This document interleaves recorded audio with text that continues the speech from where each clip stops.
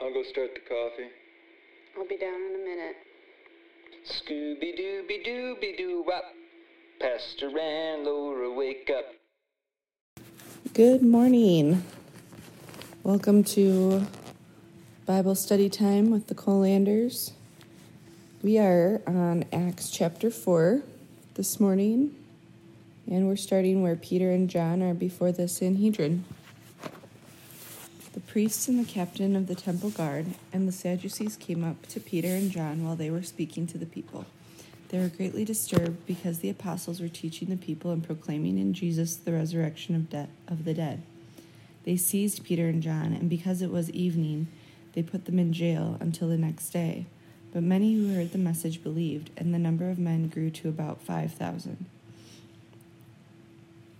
All right, so hold on one second. I'm just going to look back to yesterday's. They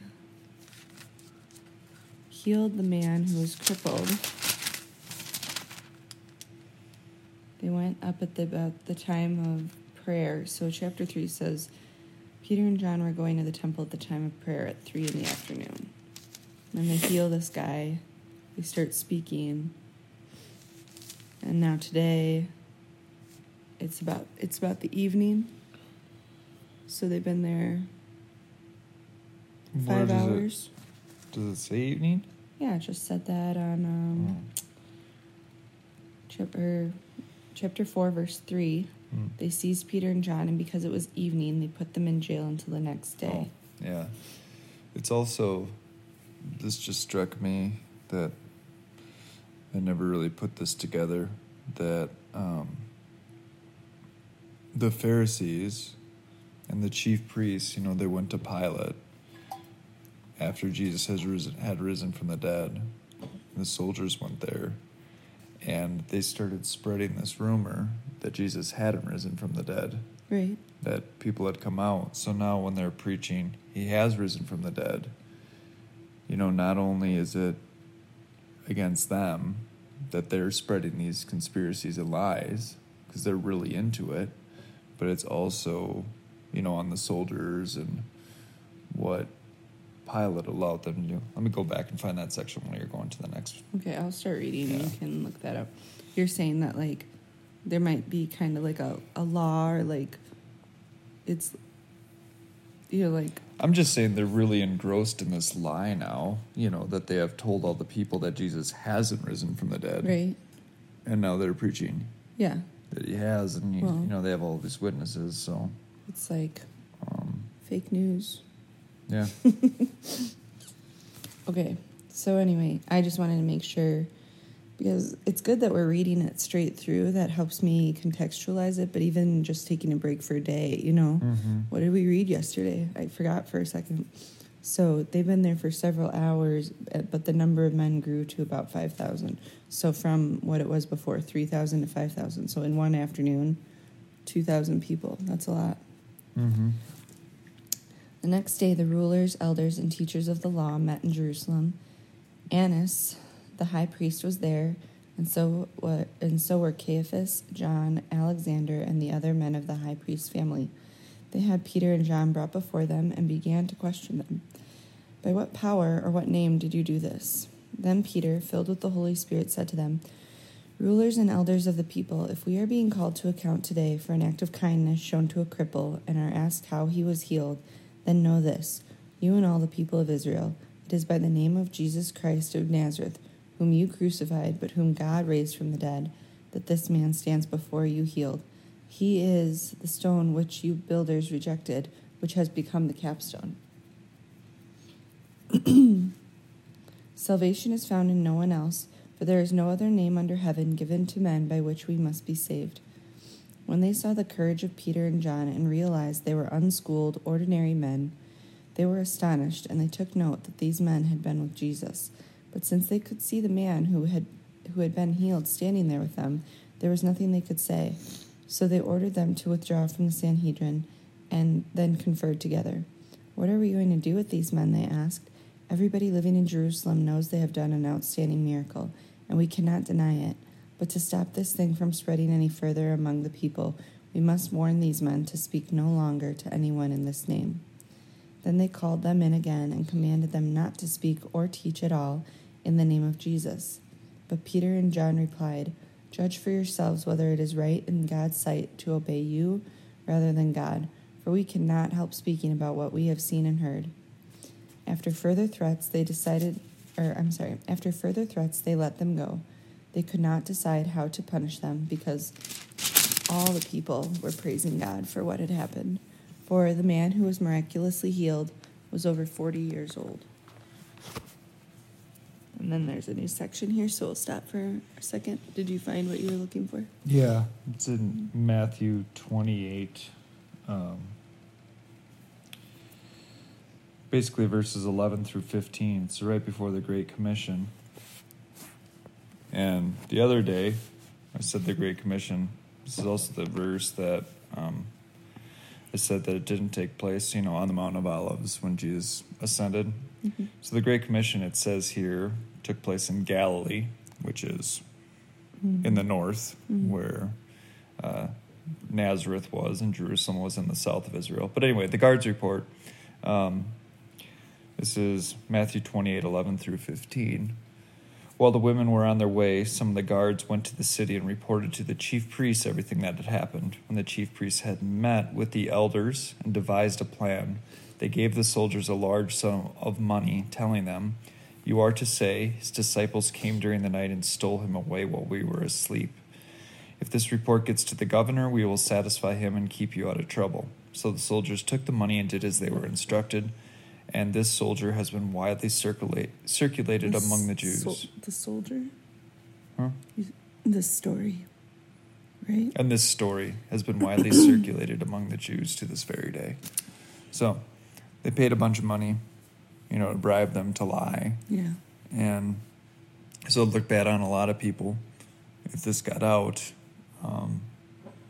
Right, but it's pretty much their word against the disciples' word, And now this is proof that the disciples are telling the truth because they have a miracle, Like they can do things by the power of Jesus. So now people who are listening are going to, believe that rather than believe the story. Although a lot of people still do or did believe that story. So, but you also know that the chief priests are corrupting the soldiers. I mean, there was a lot of corruption between, like, the tax collectors and the soldiers and things like that. That's why the Apostle Paul has to talk to them about that, not extorting people. Corrupting the soldiers. Well, if they had paid him a large sum of money to lie in this way, they would have had connections in there to say, "Hey, those two guys, throw them in jail for the night." Right. They could have a Jewish prison, but obviously they couldn't kill anyone. But I mean, the legal system back then is much different than now. So especially if you weren't a Roman citizen like Peter and John were not. I mean, they literally helped someone, and they're being thrown in jail because the high priest said they should be locked up. Well, and the big thing is too, there was not freedom of speech. You can't just say whatever you want. If you said something that people didn't like, or the leaders in government didn't like, they would throw you in jail. I mean, so anyway. All right.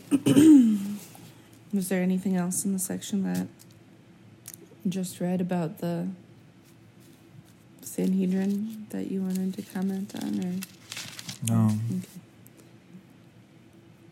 Yeah, just this man who's 40 years old, who's been crippled since birth, and that I think they're saying that because it's just a way of showing that everyone knows it.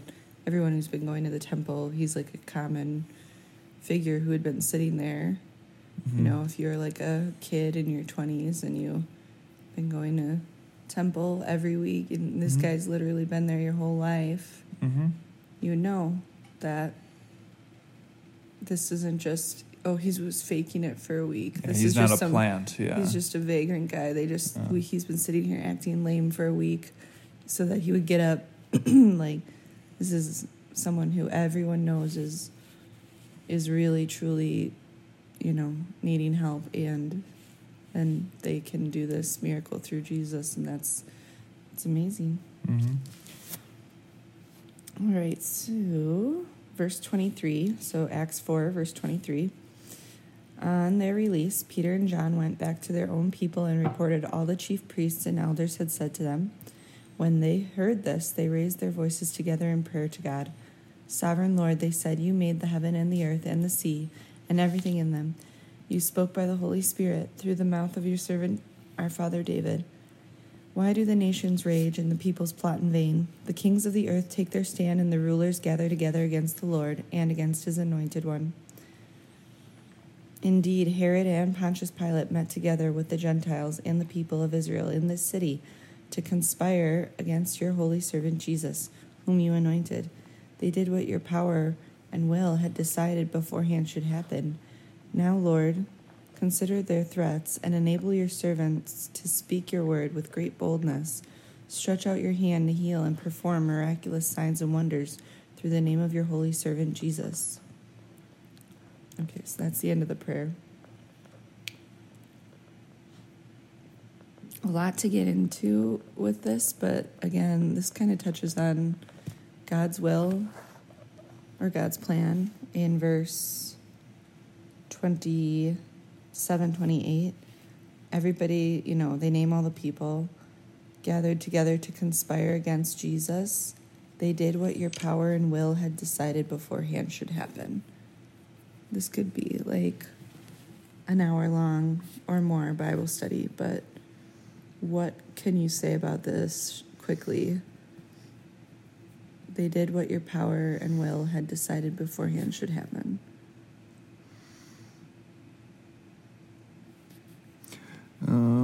They met together to conspire against your servant Jesus, who you anointed. I feel like it's saying this, the little section that we just read in 25 and 26, that's from the Psalms. Mm-hmm. That's the prophecy. The kings take their stand and the rulers gather together against the anointed one. And now they're saying this prophecy was fulfilled. But Correct. At the same time, we know it's not God's will that people will sin. God wants us to follow the law, so he didn't force or lead Pontius Pilate or Herod into doing something bad so that a prophecy would be fulfilled. What do you want to say about how that's phrased in God's plan? Well, just the big thing is foreknowledge is always different than like God compelling someone to do something. We as humans have free will.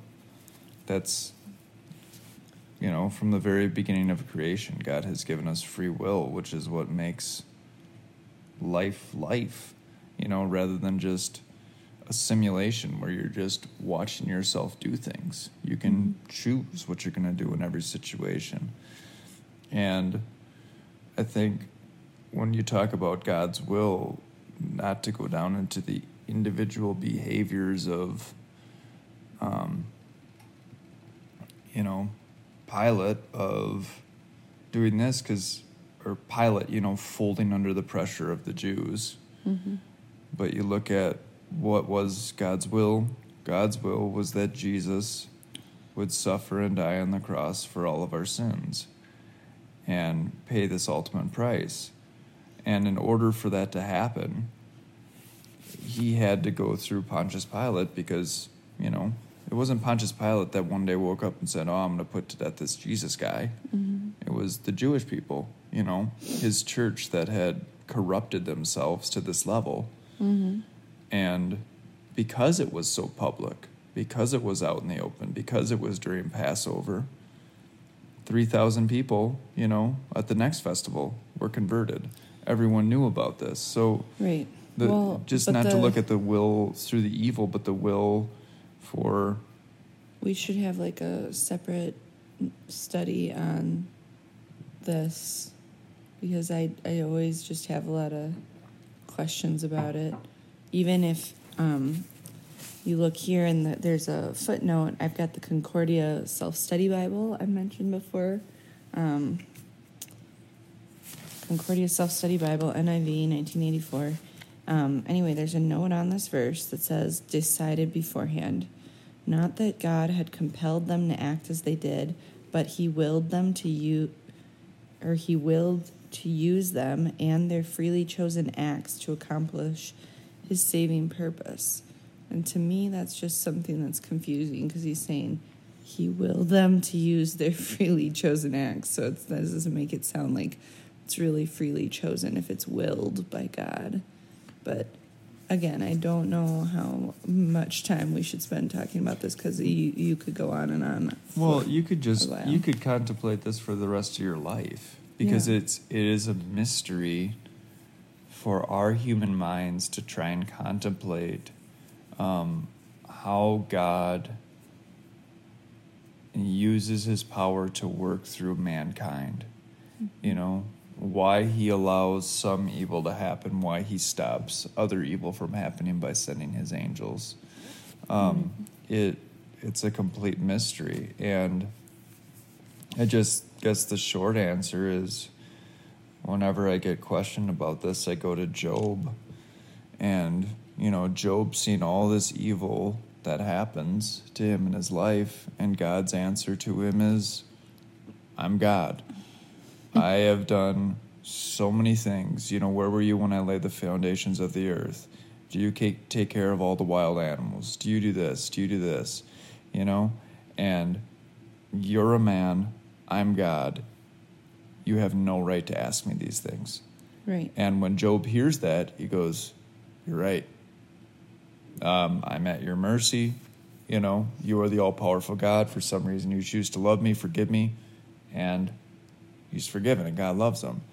And that is very unsatisfying for us, who always want everyone to explain everything to us perfectly. Why is this happening? Why is this happening? And sometimes you just have to go, mysteries I that trust we don't know, like, the Trinity and being fully God, fully man, and, objective and subjective justification, all sorts of things that we, are very difficult to understand. But this is something that I feel like it comes up a lot. Did I really have a choice in this? Or was God guiding me to the right decision? And then in that case, why did he allow me to make this bad decision? Was this part of God's plan? And it just always seems to come up, especially I feel like when we study, again, this is getting really off topic, but like Rahab in the Old Testament, she is the prostitute who lives in Jericho. Mm-hmm. The spies sneak in, she hides them, and she lies about them being on their roof. And the question is it okay to lie if you're doing something that helps God? And I feel like the answer I've always been given is God doesn't need you to lie. He doesn't require a sin from us. And then Rahab shouldn't have lied. And God probably would have taken Jericho in a different way. But was it his will that she did lie? Because that was the easiest way. That's true. And just honestly speaking, I hope I would have lied in that situation. I would hope I would have had the courage to lie in that situation. Right. The same as if I was a Jewish person or a German person hiding Jewish people during the Holocaust. But I guess I've heard or been told by other people, other pastors or professors, that if she took on herself, God can't do this. I need to do what's in my power to save these people. Kind of like I need to do something that's wrong because there's no other way that God could save these people. Kind of showed like a distrust in God. That if you trusted God, she would have just said, yeah, they're on the roof, and God would have provided another way to save them, or some, his will of giving the city of Jericho to the Israelites still would have been accomplished, but without a sin. Like, God doesn't require sin for his law to be done. And maybe I've been misled I or just I've think misinterpreted there's those just- lessons. But when you make it so black and white in that way, you know. But I God just think does not want us to sin. you're right. I think He doesn't want us to. he doesn't want us to sin, and sin is wrong. And you know, God, the Bible says that God hates a lying tongue. But I mean, to get us back on track, God doesn't No. want us to kill Jesus. He doesn't want us to kill people. right, I think Doesn't want us to put an innocent person on trial. But that was his will. the temptation here is to fall into the trap that Adam fell into as soon as God accused him of sin, is to go, the woman you put here with me caused me to sin, is to blame God for compelling us to sin. And you have to go to, I think it's James, God certainly tempts no one to sin. You know, that So, God is not... Is that in James, or is that just what Martin Luther says in his explanation? No, it's in James. Okay. Certainly tempts. So just to never say that God is the one that makes anyone sin. God is the one that makes people fall. I mean, it goes in the sins of obstinate, or like Pharaoh hardening his heart. It was always Pharaoh hardened his heart. Pharaoh hardened his heart. Pharaoh hardened his heart. And finally, God hardens his heart. So God is the author of good. God is holy. Evil does not come from God. And the lying and morality, I think that's kind of a different topic than this, that God works through sinful actions in order to accomplish good things. Mm-hmm. And this world is terrible. This world is evil, you know? And for whatever reason, the will of God has created a plan of salvation that allows sin and pain to continue until the day when Jesus comes back. And if you read throughout the Old Testament, over and over and over again, you have these prophets calling out, "How long, O Lord? How long will you allow this evil to happen?" Mm-hmm. So it's not a question that even prophets can answer easily, and I think it's something to just keep praying to God. How long will you let this happen? Lord, please come quickly to help us. Please come quickly to save us. Let your kingdom come, rule over this world. Oh. And Well, I'm not pray to God saying- for strength. I know. I'm not saying that we're not going to sin, or that, obviously when we do sin, God is using that. That's what this little explanation in the bottom of the Bible is saying here. He used them and their acts, their freely chosen acts, to accomplish his purpose. So it could say freely chosen sinful acts, because they did choose to do something sinful. He uses everything, our mistakes and our sins and other people's mistakes and tragedies, all of it, will lead to the eternal good of the kingdom. But it's just something that philosophically I feel I get sucked into thinking a lot. I know it comes up in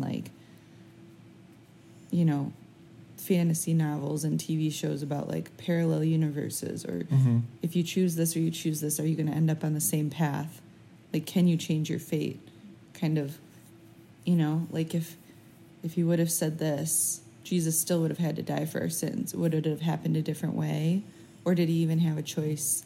This is exactly what he was going to choose. He couldn't have chosen anything else. And that's just kind of, it's irrelevant, I guess. Or matter, I don't know. Well, he could have chosen anything, but whatever he chose, God would have known in advance what he had chosen. Right, but if Pilate really would have said, no, I'm absolutely not going to kill Jesus, they would have taken him to some other leader or just murdered them himself. Something would have happened that Jesus would have died. Even if Right. Pilate would have chosen a righteous choice. Yeah, and I think... Or there's just no way that could have happened. I mean, I don't know. Maybe There's no way he could Maybe have we not think of chosen this always, in the context of time, that God has this script for how the world is, And you get to the Psalms and he writes, this is going to happen 1,000 years from now. And then you get to Pilate and it's like, well, the scripture's already written. You have nothing else to do. But for God, a day is like 1,000 years. 1,000 years is like a day, and being outside of time. He just is commenting to David what he sees clearly happening already with Pilate, And that's impossible for us to fathom. But it's not that he compelled these people to do evil things. He just knows without a doubt what's going to happen and reports it. The future like it is the present, and the past like it is the future. It's just it's just the awesomeness of our God that makes it very clear he has knowledge beyond our understanding. Yeah. And I guess to just marvel at his awe rather than to accuse him and say, well, why didn't you do this? Why didn't you do this? Why didn't you do this? Is, kind of the difference of like a child saying, okay, yeah, Mom and Dad, I know you love me, rather than, well, why didn't you do this? That's not fair, and, kind of whining about it. Yeah, it's just confusing that we have unlimited choices and free will, but God knows what we're going to choose. So in a way, it seems pre-written, like we have to follow this path, where we really can do anything, but God knew about it in the past. So it just makes it seem like it's predestined or pre-planned, but really it is our choices. God just knows what choices we're going to make. Is that right? Mm-hmm. Okay. I know I understand. I mean, I know I can explain it like that, but it's still very difficult to... Well, our mind can't wrap our minds, we don't know what it's like to... Be omniscient? Yeah, exactly. So when we try and imagine what that's like, the only way we can know it is say, oh, if I know the future, like if I knew that, something terrible was going to happen, like I was standing next to you and a car was going to come and hit you, This is getting morbid. It is morbid, but what would I do? I would grab you and I would walk away from that corner because I wouldn't want that to happen to you. Right.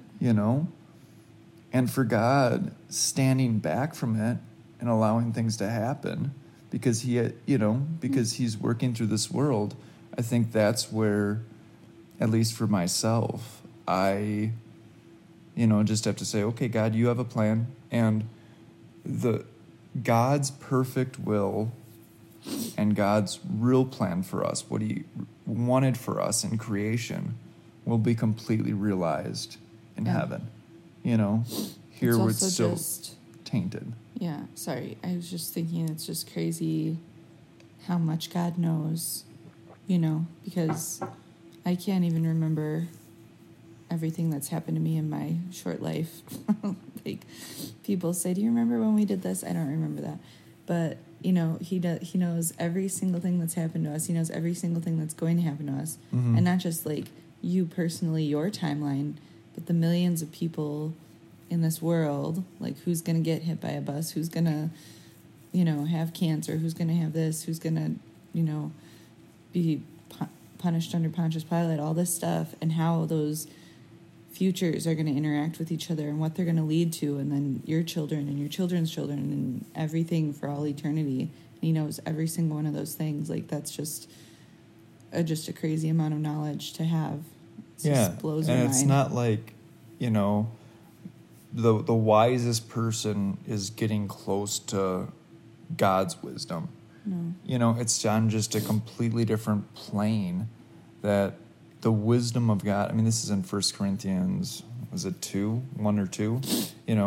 Just about, the wisdom of man isn't even close to, the foolishness of God. It's just, and it's not that God is foolish, it's just trying to separate them. There's such a chasm between those two things. Yeah, there's no way we could ever be close to that. So try and understand this free will versus God plan sort of thing is just, it hurts your brain after a little while, and you just kind of go in circles, which is why I think we shouldn't keep going, because we're just kind of turning our wheels. But I think it's something worth expressing that, we don't know anything, and there's still things that there's still things that we really still wrestle with. And wrestling with faith is good, as long as you go back to the Bible for your answers. And as long as you know that God knows more than we do, because there's people in this world who say, well, I can't understand this doctrine, so this whole Christianity nonsense is made up because that's too hard to understand. And I think that, having something that's too hard to understand shows how much God knows. It doesn't make it false. It just means it's, we are worshiping a higher being, not a mortal who can make sense, but someone who can do things we can't even comprehend. Mm-hmm. And All the right. things that are, one last thing, and the things that we can easily understand Right. are that God loves us, we are sinners, Right. and we're going to heaven because of what Jesus did for us on the cross. Well, Those things are clear, Those are and clear. easily understand. Those are. That's what's the important thing that God says over and over again. Mm-hmm. Okay. All right, so we had just left off at the end of this prayer where they're asking for boldness, and we're on Acts 4, verse 31. Mm-hmm. After they prayed, the place where they were meeting was shaken, and they were all filled with the Holy Spirit and spoke the word of God boldly. Pretty cool. Mm-hmm. All right, next section, last section of this chapter. The believers share their possessions. All the believers were one in heart and mind. No one claimed that any of his possessions was his own, but they shared everything they had. With great power, the apostles continued to testify to the resurrection of the Lord Jesus, and much grace was upon them all. There were no needy persons among them, for from time to time those who owned lands or houses sold them, brought the money from the sales, and put it at the apostles' feet, and it was distributed to anyone as he had need. Joseph, a Levite from Cyprus, whom the apostles called Barnabas, which means son of encouragement, sold a field he owned and brought the money and put it at the apostles' feet. That's the end of chapter 4. Mm-hmm. What do you want to say about the believers sharing their possessions? Just that they were a family who cared for each other. They really viewed each other as brothers and sisters, and they had a small enough community where they were able to do that. And the real important thing there is according to their need. That there were people that were humble and generous, and if someone truly had need, the church said, let's help them in this way that we can. It's not that everyone, sometimes this is used, to defend, socialism or communism or something like that. But I think you just have to look at it like as a family unit. When I come home with groceries, what do? People eat the groceries according to their need. They're not mine. They're my family's. We're this community that we share everything we have. And for their church at that time, that's how they really viewed each other, that they were a family. So when somebody had possessions, they said, what can we do? And the smaller the group you have, the easier it is to do that. Yeah, exactly. I think that has shown itself if you look at social studies of groups throughout history, that the smaller a tribe or country or city is, that they're sharing more. Mm-hmm. And when you're taken advantage of once, you tend not to share. Mm-hmm. And then there's the greed and the more of the what's mine is mine, work harder for yourself if you want something. And there, to some degree, I'm sure they were all working and trying to survive. They're not just sitting around waiting for the money to run out. But that's our American lens where, pushed against socialism in these different ways. Yeah. So hearing this is kind of like, oh, they're sharing. This sounds a little off, and or you might even like wonder, oh, did some people take advantage of these Well, they did. these other people? That's why in Thessalonians, Paul has to say, if a man doesn't work, then neither shall he eat. Because they Right. were just hanging out waiting for Jesus to come back and saying, okay, church, support me. Yeah. So, But I think in our families, you're right. You know, we help each other. And then even, I'm not talking about in our two adults supporting children sort of way, but in your extended family, you help your family. But at some points, if there's someone who's really, you know, not contributing or not whatever, you know, a family will cut that person off for their own good. And, you know, but I think churches can be giving, and you know, I have a lot of stuff and I would like to share that with the people in our church who don't, or help them get on their feet, or support them through this excuse me, tough time. And that's what God wants us to do, is to show love, not to be selfish, and not to worry about, you know, is this person deserving, but just give generously. yeah, and I think one thing that might be overlooked here is the fact that you have a group of people that knows each other intimately enough to know when someone does have need. You know, that there's not the pride of, I don't need anything. There's the humility to ask for help, to look to people, and there's the generosity there. And just the fact that everyone in this group really views their church as their extended family that they are taking care of, not as a place that they go to be, you know, charged up spiritually and then heads out into the world. It's their home and a place that they can really help and serve their God. And that's lost sometimes, you know, where you don't know everybody at your church, or your early service or late service people, or, you know, things like that, where Yeah. you just don't get close to people. So to build those relationships is important. But anyhow, Yeah, a lot of topics. And the last thing is that this is the last verse here. It says, from time to time, people brought, you know, the sales of their homes.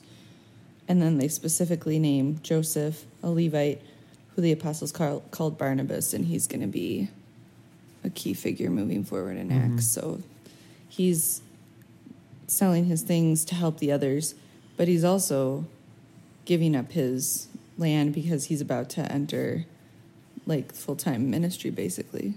Well, you know, as full-time as they all are, you know, they all have Spoiler alert. Yeah. tent ministries.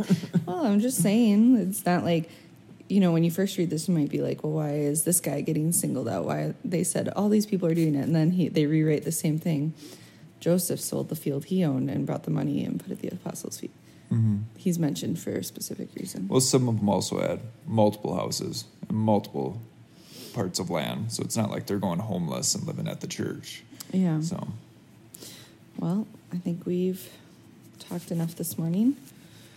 We'll talk some more tomorrow about chapter 5. have a good day.